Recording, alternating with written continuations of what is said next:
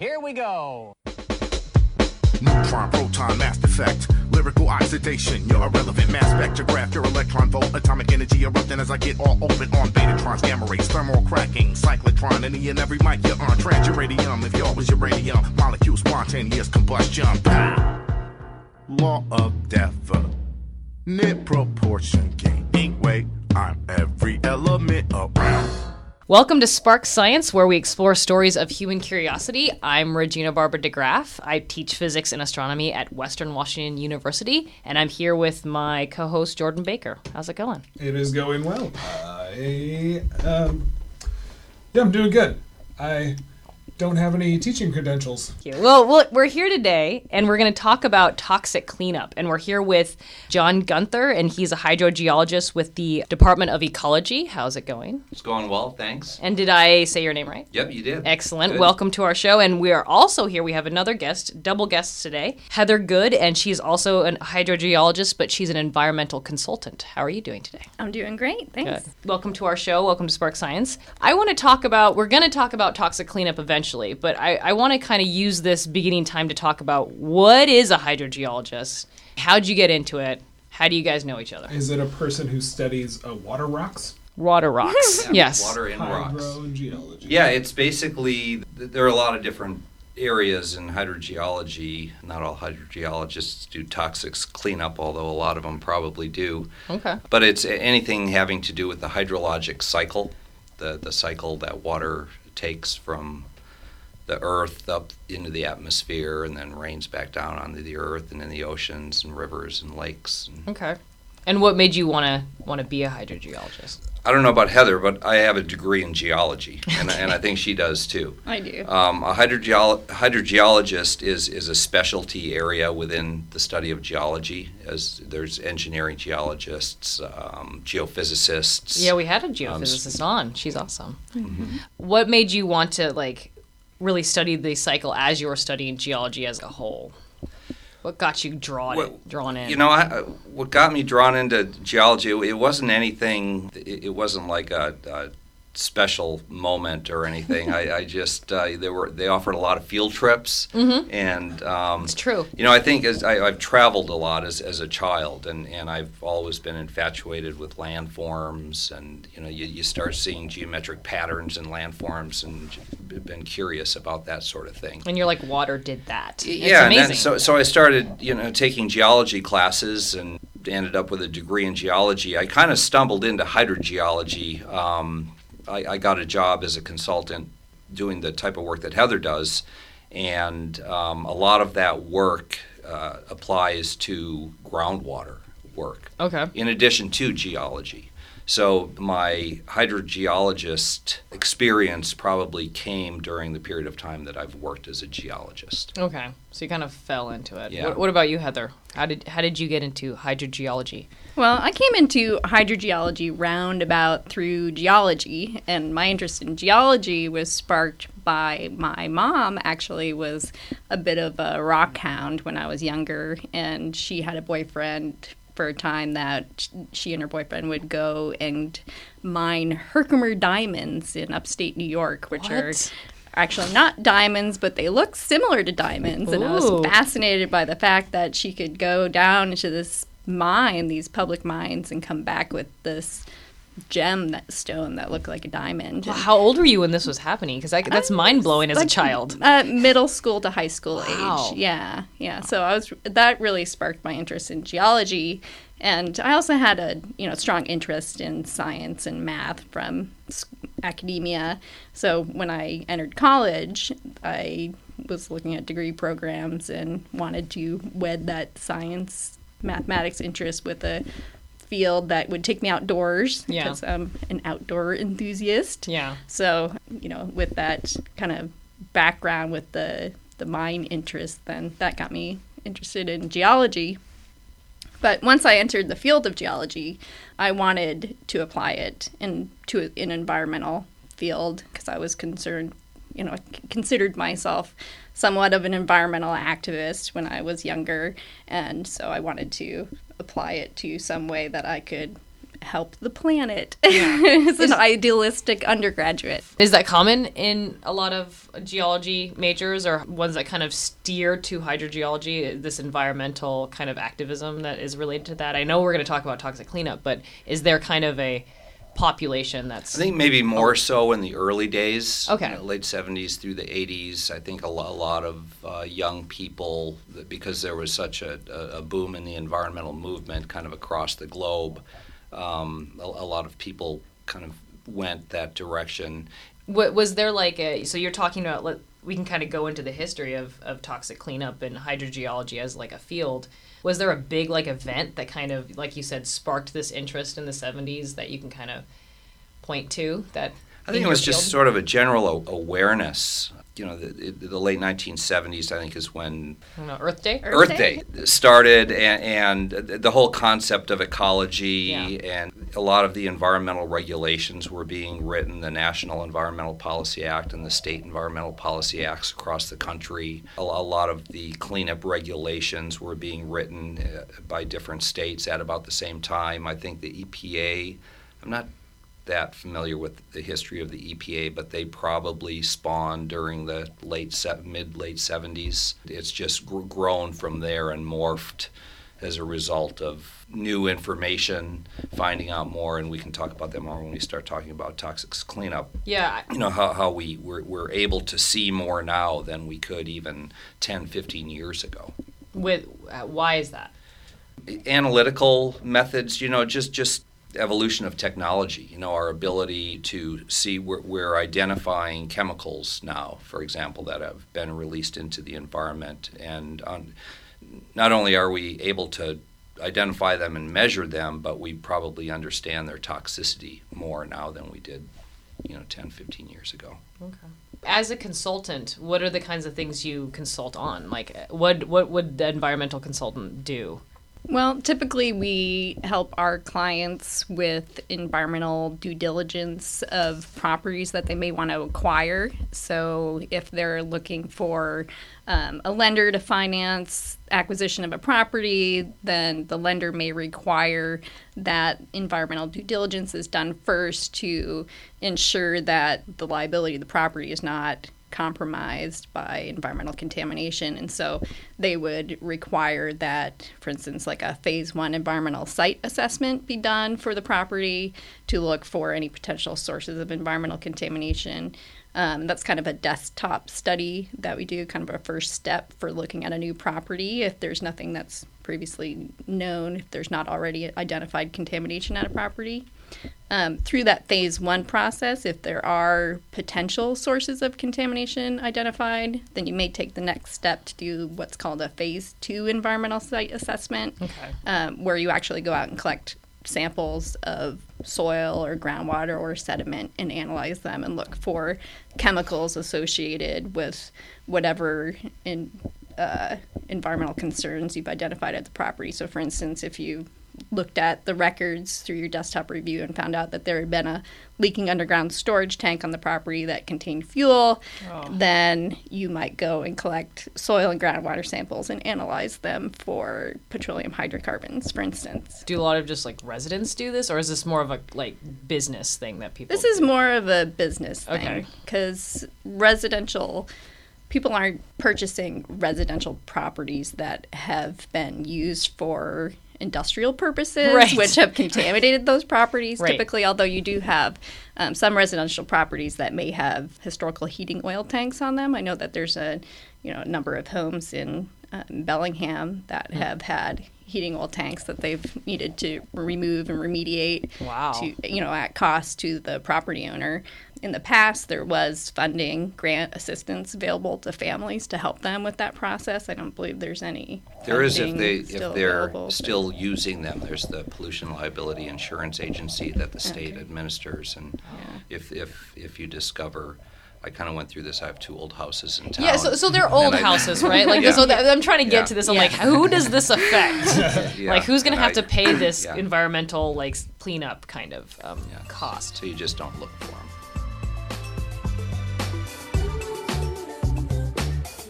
If you're just joining us, this is Spark Science. and you are listening to KMRE 102.3 FM in Bellingham. I'm Regina Barber DeGraff. And I'm Jordan Baker. We're talking about toxic cleanup with hydrogeologists John Gunther and Heather Good. Okay. What's the most common contaminant new sites that you might build a home on? Well, on residential sites like downtown Seattle, Okay. there's a lot of historic contamination, and the residences would be high-rise condominiums or apartments. Right. You know, in residential, single-family residential areas, you know, you're unlikely to come across contaminated properties unless you buy a lot that was an old corner gas station or something.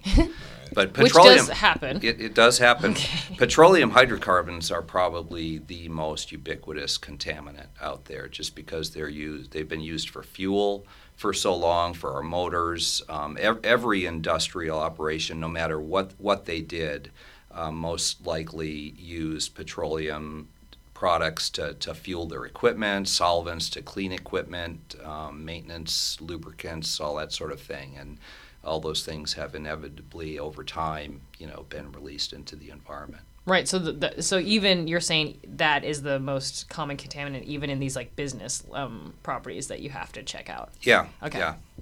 What's the second one?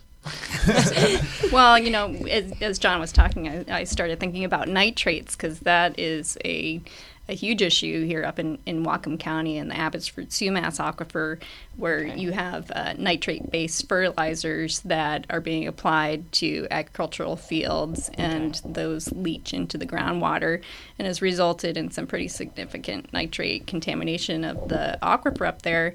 And a lot of residences have residential wells where they get their drinking water. Okay. And so that is a concern for residential properties.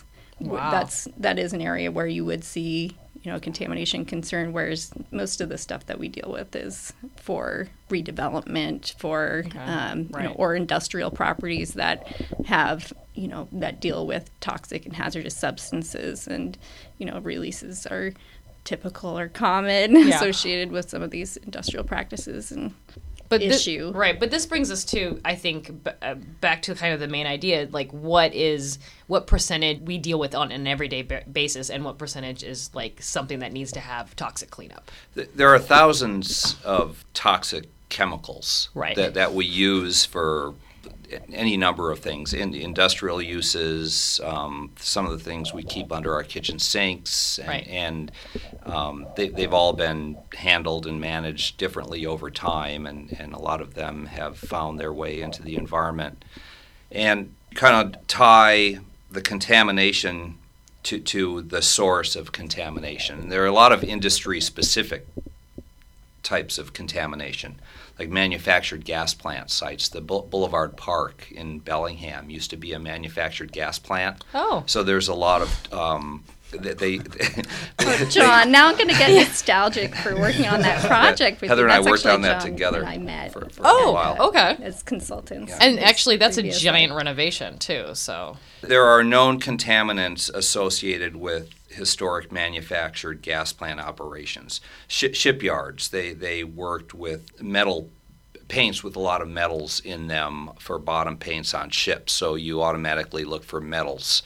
PCBs, dioxins, and furans, and polyaromatic hydrocarbons are kind of ubiquitous contaminants associated with almost any type of industrial activity. Right. So you've got this host of different types of contaminants that you've either identified through the process Heather was describing earlier, the phase 1 paper study where you investigate the historic uses on the property and kind of anticipate what types of contaminants you're likely to find, and then you might see things as you move into the phase 2 of the investigation and find that they had a paint spray booth or something, so you'd start looking for volatile organic compounds and solvents and things associated with painting. And so every site is kind of unique. But then there are things like the nitrates in the environment, widespread area-wide agricultural uses. We refer to those in the industry as non-point source contaminants, and so they're widespread use. They're fairly ubiquitous, Right. as opposed to a point source contaminant where Which would be like an old site. Yeah, like Okay. like if you had a tank that was leaking Got it. contaminants into the Okay. groundwater, the soil, then that would be a Like point a pipe source. spewing stuff out. You Yeah. could identify that. That's a point That's where it's source. coming from. There's the smoking Yeah. gun. If you can point Yeah. to it, it's a point source. But so Jordan and I lived in Linden growing up, and there was a lot of pesticides used in all the berry fields and all that kind of stuff. EDB. Oh, I don't know what that is, but tell me what that is. I'm not sure what it is either. I've never worked with it, but one of my coworkers managed the EDB situation in the North County some years ago, and they actually had to build a water supply line to provide homes with clean water. Now, apparently, there are homes that are being affected by maybe nitrates, and the state and the county health departments are kind of in a bind because this pipe was paid for and constructed specifically to address this EDB problem, and the people that live out there are asking to be tied into this pipe so they can get good clean water instead of having to buy bottled water, and it's wow. I don't know where that's going to go. But So when did that happen in the North County? What year was that? when they were using the chemicals, or Yeah, when they when they were using the discovered chemicals. I don't know. 70s, 80s? Probably. I'm just Hopefully before us. yeah, before we got You're, there. you're not Linden City folk. Did you live out in the county? Worked out in the My, county. Worked out my in the husband county? lived out in the county, Yeah. and there was rumors about bad water in his area, and there was a lot of kids that had illnesses and Yeah. stuff like that. So I've always wondered about that. I don't have any definitive proof or data Yeah, or anything. yeah. So we're going to take a quick break, and when we come back, we want to talk more about specific, like we're already kind of doing, specific cleanup events in the county and maybe outside of the county nationally.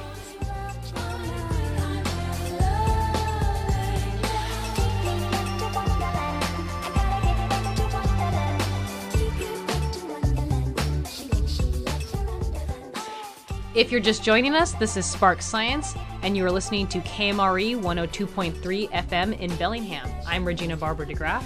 And I'm Jordan Baker. We're talking about toxic cleanup with hydrogeologist John Gunther and Heather Good.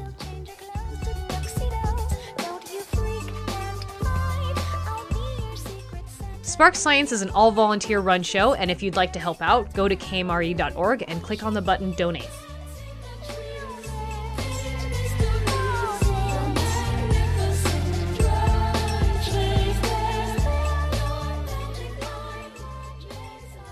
So why do we clean up sites? Why does it even matter? Can we just, if it's already in the ground, who cares, right? Toxic chemicals, present a threat to human health and the environment. It kind of ties into how contaminated a site might be versus what is clean. What do we find contamination? We find these any number of chemicals in the environment, in groundwater and soil and sediment, and we have to know how much of it do we need to clean up. And those cleanup levels for all the different chemicals are based on toxicity, for toxicity to humans, toxicity to organisms. A lot of the contaminants are carcinogenic, cancer-causing toxics. And we have to assume a certain risk factor. Right. And I think for cancer-causing contamination is typically 10 to the minus 6.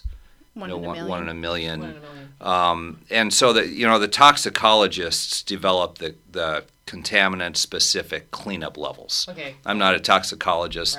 Right. Okay. But you So follow what you're saying You know. is one person out of a million can die of cancer and we're all good. and it's not these are all regulations. So the regulations are written by the legislature and Yeah. May the odds ever supported- be in your favor. Right. Is that the line Yeah. from Hunger Games? Yeah. But they're reasonable, and like I was saying earlier, over time we're able to see chemicals at a smaller and smaller concentration, and we're learning more and more about the toxicity of different chemicals, and we're discovering new chemicals. Those cleanup levels do change over time. They're adjusted. Yeah, I actually wanted to ask that. Is there any like chemicals where we thought were a lot more toxic to our bodies than actually, are over the decades? Maybe they're not as bad, or the other way, they are way worse than we thought. Like, do you have any kind of chemicals in your mind that are at these sites that kind of fit that description? Or Arsenic is a pretty ubiquitous contaminant, and it can be naturally occurring. You find arsenic in a lot of rock, volcanic rock that degrades and ends up being soil. In Bangladesh, there's a lot of arsenic in the rocks there, and so they Okay. have a big issue with their drinking water wells having high levels of arsenic. okay, wow. Is there any organic materials that have natural producing arsenic? There is organic arsenic. Yeah. Yeah. That would be inorganic arsenic. I'm not Okay. sure of organic arsenic sources. I don't typically deal with those. Yeah, I don't know, but so currently I think our state arsenic cleanup level for arsenic in groundwater is 5 parts per billion, 5 micrograms per liter. Okay. And we've got a couple of major sources of arsenic, the Tacoma smelter that operated for ever, the Everett smelter, and they spewed out these huge plumes. So Wow. we've mapped out the impact of the Tacoma smelter plume, and it's affected soil over a large geographic area. So there's a program in place right now where we're actually going out to. This is something that affects residential properties. If you were looking to buy a house in Tacoma, Would never do it, you might but- you might want to check with the State Department of Ecology and ask them, if your property has likely been impacted by arsenic. And if it has, they'll come out and they'll dig up the top, I don't know how many inches of your soil and bring clean soil in and give you a new landscape.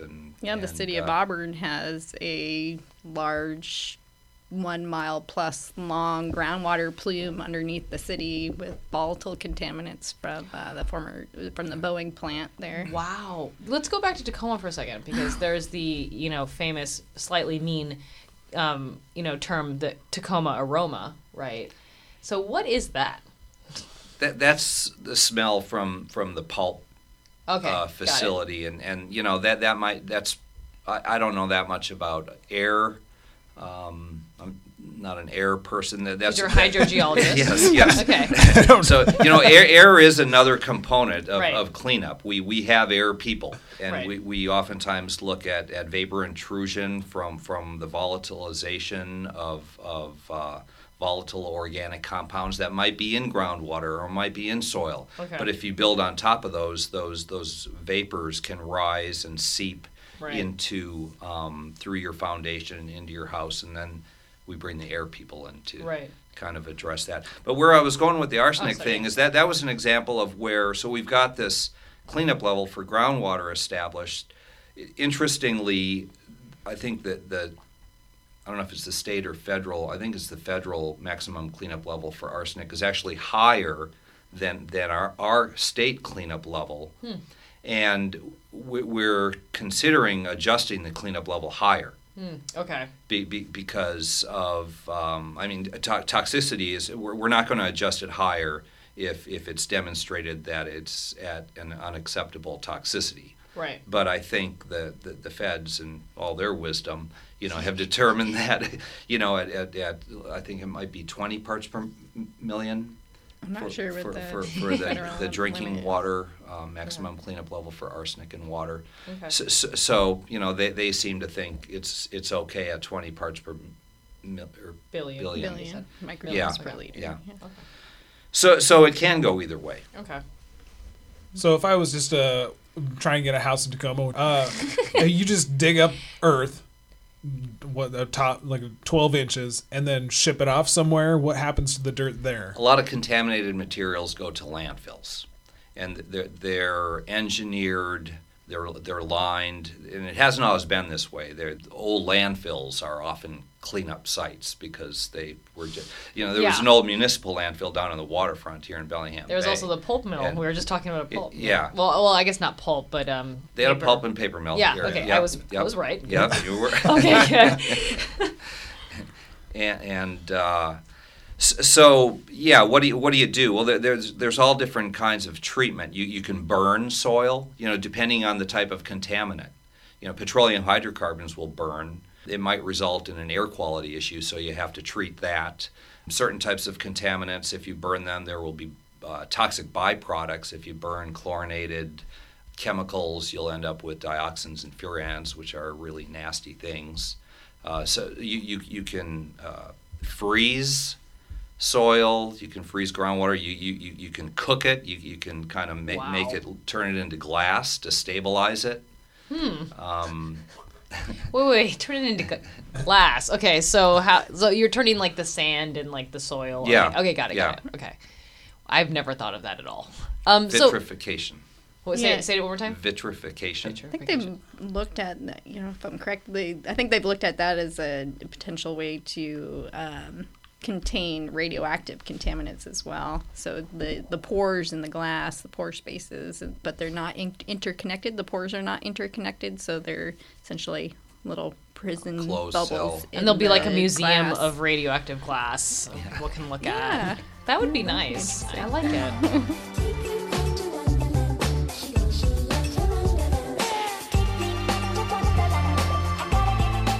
If you're just joining us, this is Spark Science, and you're listening to KMRE 102.3 FM in Bellingham. I'm Jordan Baker. And I'm Regina Barber DeGraff. Today we're talking about toxic cleanup with hydrogeologists.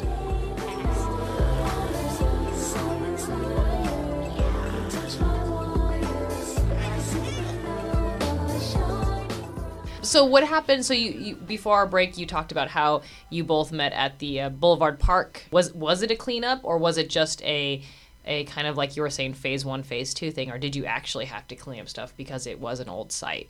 Did you say petroleum site or something? It's still in the cleanup or in the study phase. Oh. Heather and I used to work together for the same consulting firm. Okay. And we represented one of the parties that was partly the successor to the gas plant operator back at the turn of the century. And You mean 1900, not 2000? Yes. Okay. I say turn of the century all the time. 15 years ago. Yeah, I go like, I went to Western at the turn of the century. Right, I say okay. that to my students, Yeah, and I hadn't I thought of find that. it funny, and they don't think it's funny at all. They don't get it. So that site is still being characterized. Okay. They're actually proposing to go out and collect some additional sediment samples. The contamination has made its way from up on the bluff, down the bluff, through the park, and out into the bay. Okay. And what they do when they characterize what we call the nature and extent of contamination, where it's come to be, basically. And so we delineate, the extent that the historic activity has impacted the property. Okay. But my kid plays there, but it's still cool. It's okay. Okay. So in this day and age, after the latest turn of the century, why don't we just have like some sort of a laser or something that just like shoots into the ground and renders like the contaminants inert? Are we working? Well, there towards something like Vitrification that? is something similar to, I Well, think, can to we what just you're leave describing. leave the dirt where it lays? And Well, there are methods of treating contamination in place. It's called in situ. So if you have soil or groundwater contamination that it's infeasible to get it out of the ground and remove it, then you may be looking at options to break down or destroy those contaminants in place. And so those are methods like injecting chemicals into the ground that break down the bad chemicals and turn them into good chemicals. Awesome. Chemicals by chemicals. Yeah. So what other big cleanup events are happening here in Whatcom County? And then we can talk about like nationally what's going on.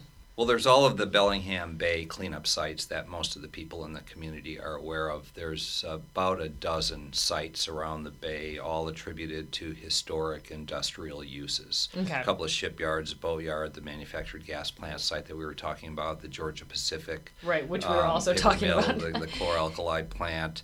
There's the city's old municipal landfill, the Cornwall Avenue landfill. There's an old wood treatment facility down in the same area, the R.G. Haley site.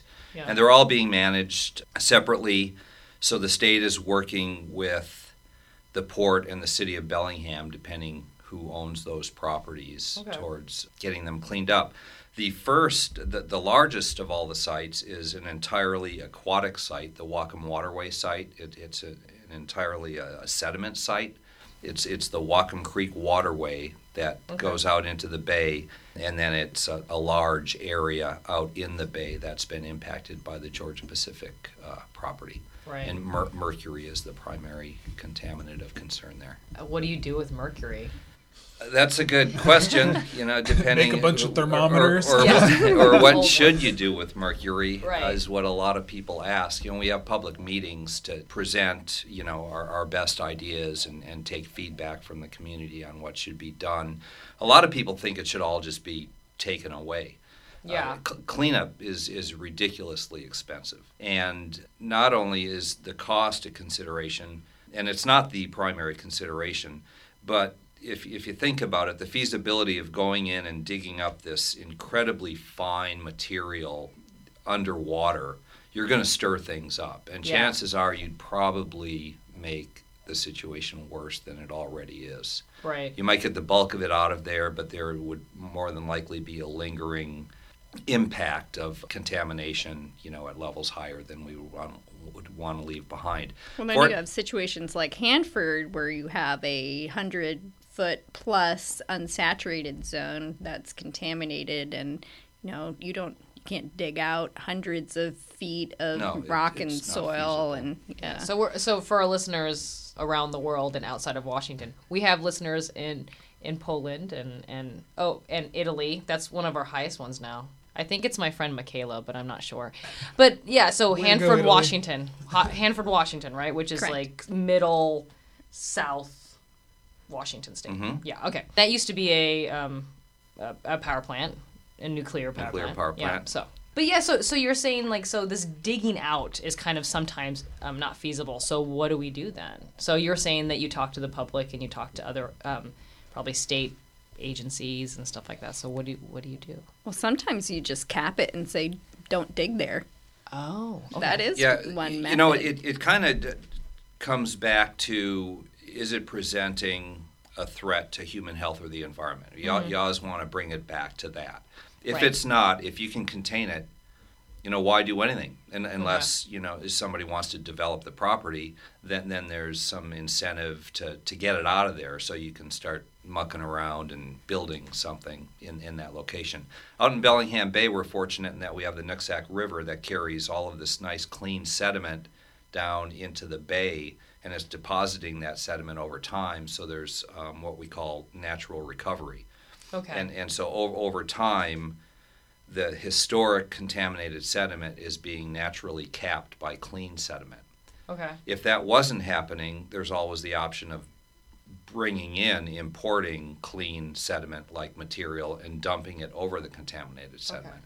And what's happening out in Whatcom Waterway right now is a combination of both. They are dredging and removing some of the contaminated sediment, and they're allowing other areas to be naturally capped by the Nooksack River sediment. And then in the groundwater, there is a process called natural attenuation where dissolved phase contamination, so contaminants in the groundwater can naturally degrade by a number of processes. So there's physical and chemical and biological processes that can break down those chemicals that are naturally occurring processes. So as the groundwater moves, it can essentially dilute as the plume spreads, and so that can lower concentrations. That makes me feel better. So, do you say this? You're saying you talk to the public, and I'm sure we're going to label this episode Toxic Cleanup, and that scares people, but what you're telling me is not as scary as I thought.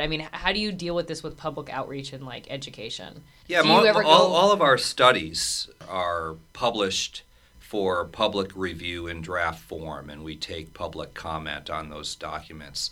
A lot of them are very technical, and unfortunately, a lot of the public can't hire consultants to kind of interpret what they're reading. But we try to do a pretty good job, and that's the reason why we hold public meetings, is so we're there to explain what these things mean, right, in a more simple way. And do we typically change course based on public comment? No. But you're letting them feel involved. Well, not only that, but I think we're helping explain. And that's not to say that we oftentimes tweak things and do things differently based on the public comment that we receive.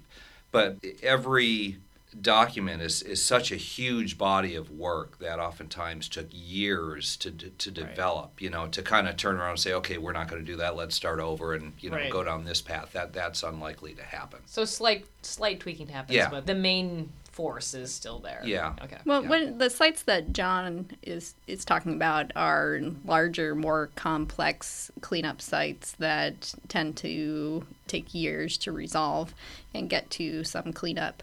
There definitely are smaller contaminated properties, less complex sites that may get cleaned up without formal ecology oversight, and so you may not have that public involvement piece. Okay. You can there Who are cleans them other up? pathways for cleaning up sites that do not involve that oversight piece with ecology. So that might be someone that's trying to sell their property or someone purchasing a property. Okay. That they may hire consultants to do Like you? like me, Yeah. to do an independent cleanup or Okay. to do a cleanup under the voluntary cleanup program, which is an ecology. It has minimal ecology oversight. It's an ecology program where you essentially do the cleanup and submit documents for ecology review and comment and opinion, but you're not as engaged in the process every step of the way with ecology. Okay. We're going to take a quick break, and then when we come back, we'll talk more about are there sites that aren't cleaned, and also nationally, what's happening, and movies. Okay.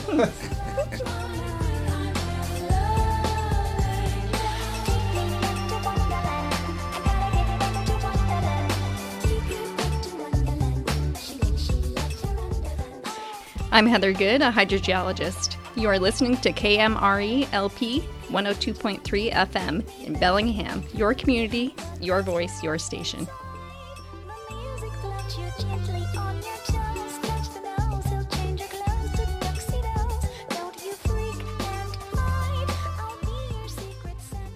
Spark Science is an all-volunteer run show, and if you'd like to help out, go to kmre.org and click on the button Donate.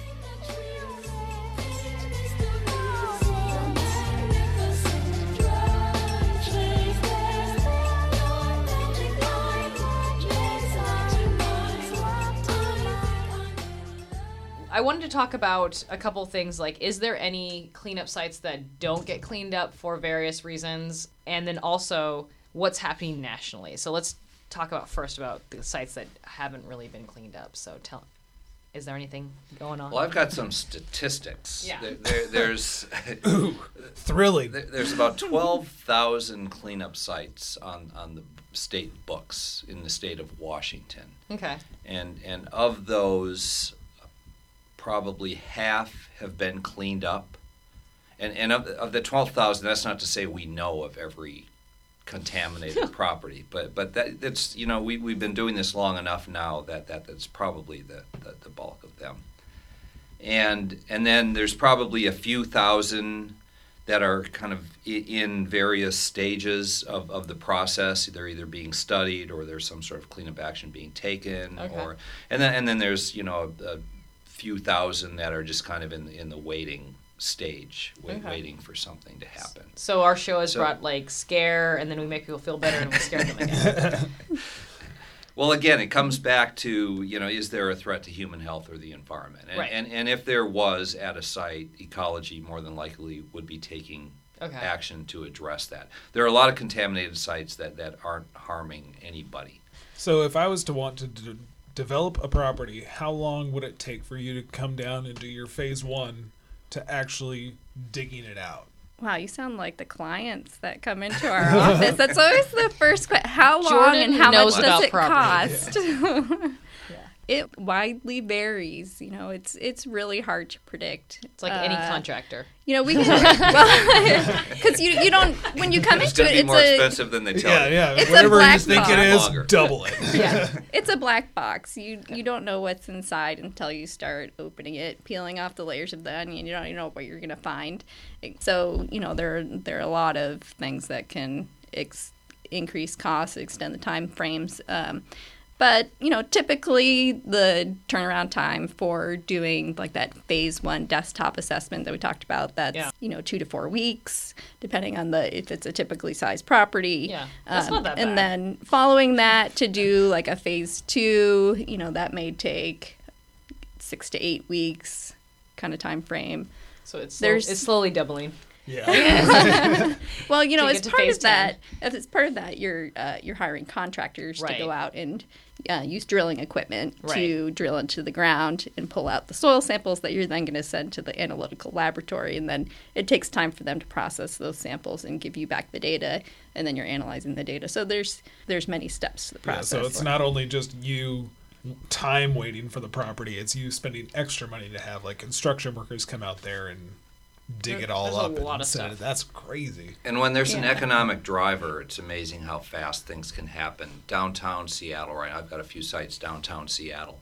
And within the course of 2 years, I've seen these pretty large contaminated sites they'll spend millions of dollars addressing the cleanup right up front because there's so many millions of dollars to be made, post-development when you build this new high-rise condominium building. That would be the opposite of a brownfield. Right. Yeah, exactly. So it really kind of depends where the properties are located. You kind of talked about the two things that I really wanted to bring up nationally. There's one, the gold mine. I'm trying to look the contamination of the river I'm trying to find in San Juan County in Colorado, that river. And then, but there's also, of course, oil spills. So you were talking about petroleum. That's the floating stuff that's contamination. But then this mine, there's all this stuff that's sinking down, right? I think the contaminant is primarily metals, if Okay. I'm not mistaken. Yeah. How are those two kinds of cleanups? Because they're massive, Yeah. an oil spill Yeah. and this river. How are they different?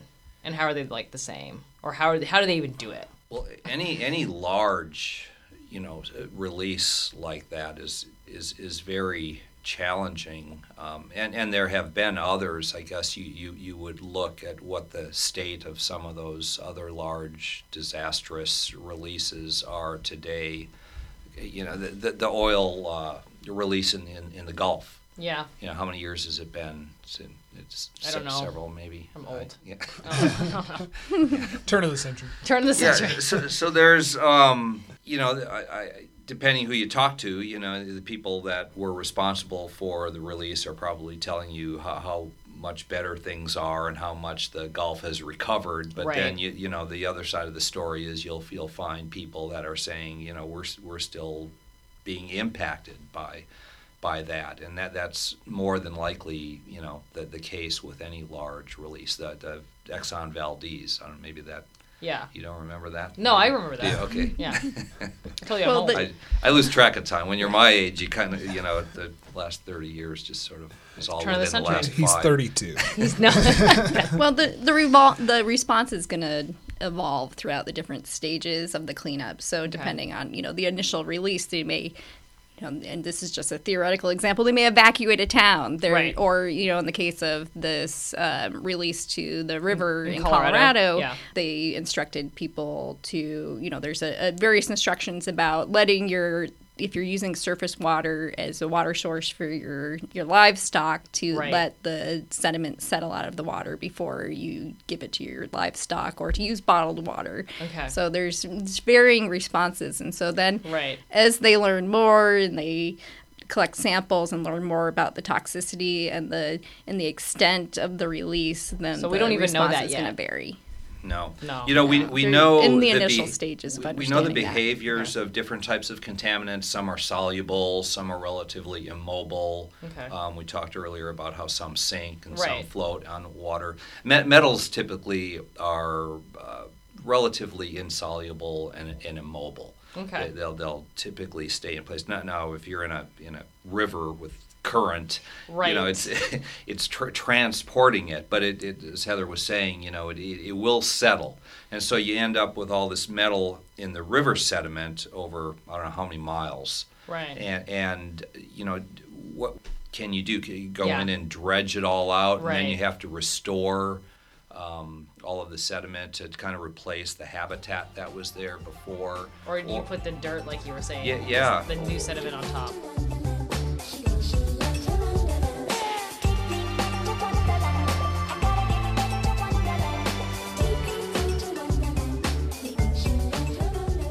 If you're just joining us, this is Spark Science, and you're listening to KMRE 102.3 FM in Bellingham. I'm Jordan Baker. And I'm Regina Barber DeGraff. Today we're talking about toxic cleanup with hydrogeologists John Gunther and Heather Good.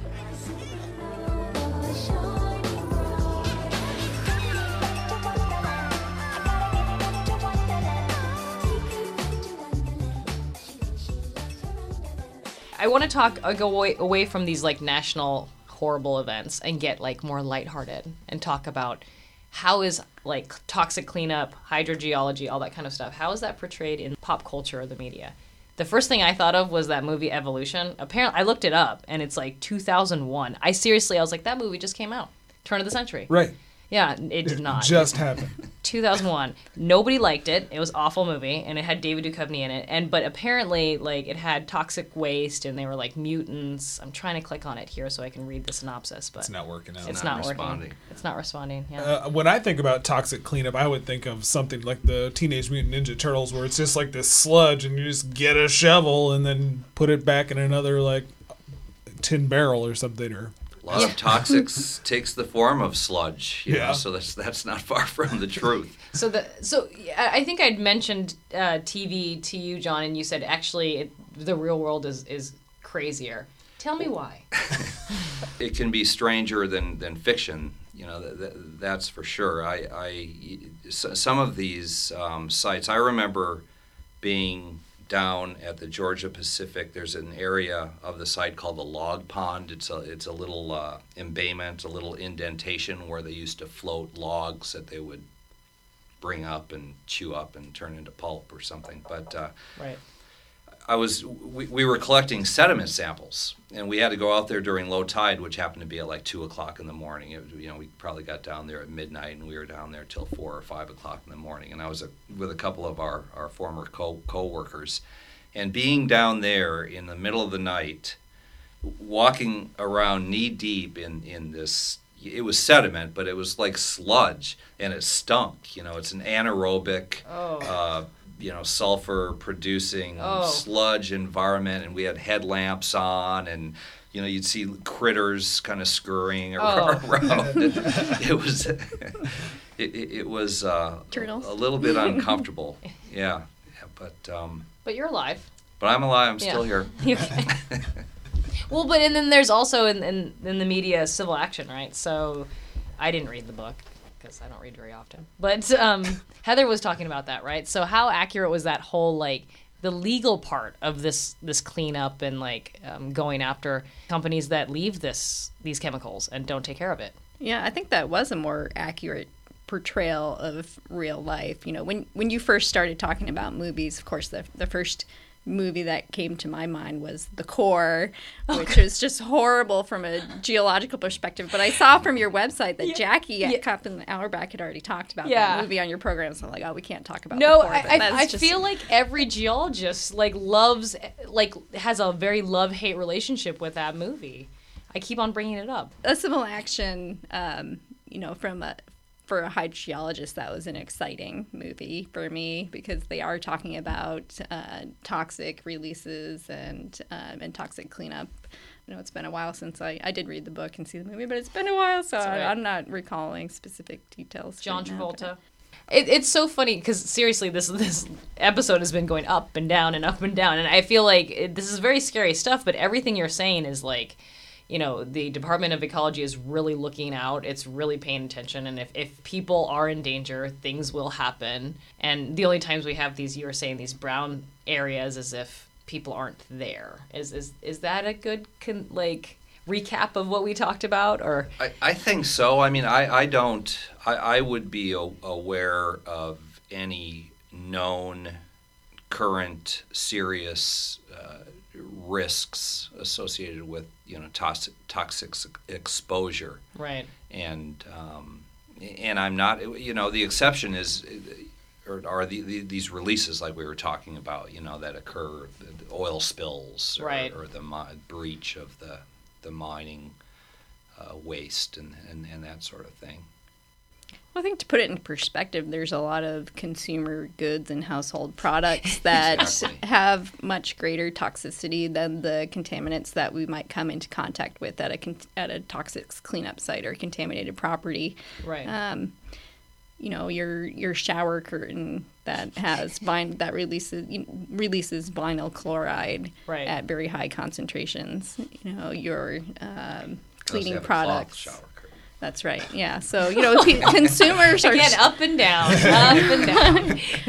Yeah. the paint that you might use, and Right. and historically lead-based paint. Right. Consumers are getting more savvy to these toxic chemicals in the products they use, and so Right. you're seeing less of it than we used to. But Right. it is still prevalent. But just to put it in perspective, the risk levels are pretty low for these cleanup sites in general, and they're pretty well contained. So the types of sites that we're dealing with, generally, what we're looking out for is if someone were to excavate soil from this property, come into contact with the soil, and they happen to get some of it in their mouth.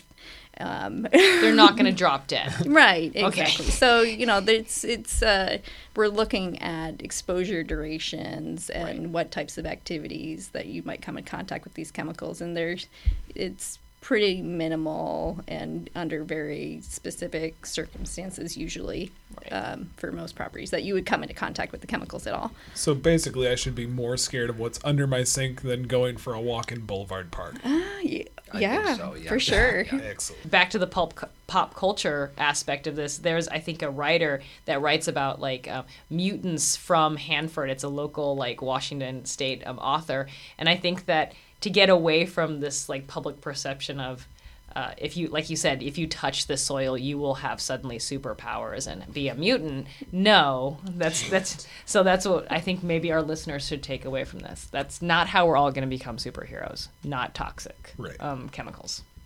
Well, thank you for being here. Thank you for taking the time to talk to us about toxic cleanup and scaring us, then reassuring us, then scaring us again. Yeah. Thank you. Yeah, thank you. Thanks. You're welcome. Yeah, thank you for having us.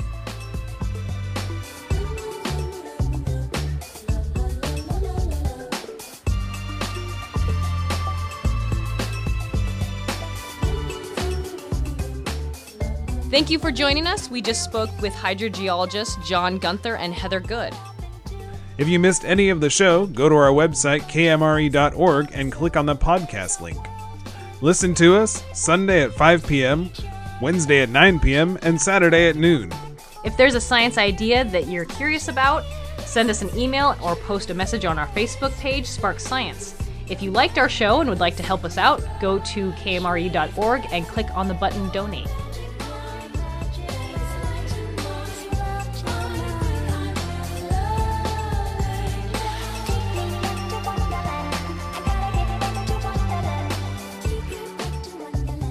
Today's episode, Toxic Cleanup, was produced in the KMRE Spark Radio Studios, located in the Spark Museum on Bay Street in Bellingham.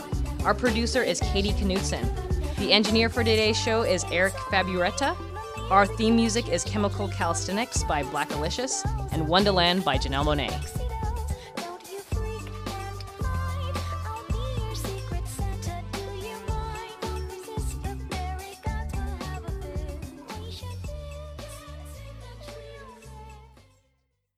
Lead, gold, tin, iron, platinum, zinc. When I rap, you think iodine, nitrate, activate. Like uranium, the only difference is I transmit sound. Balance with some balance, then you add a little talent in. Careful with those ingredients. They can explode and blow up if you drop them and they hit the ground.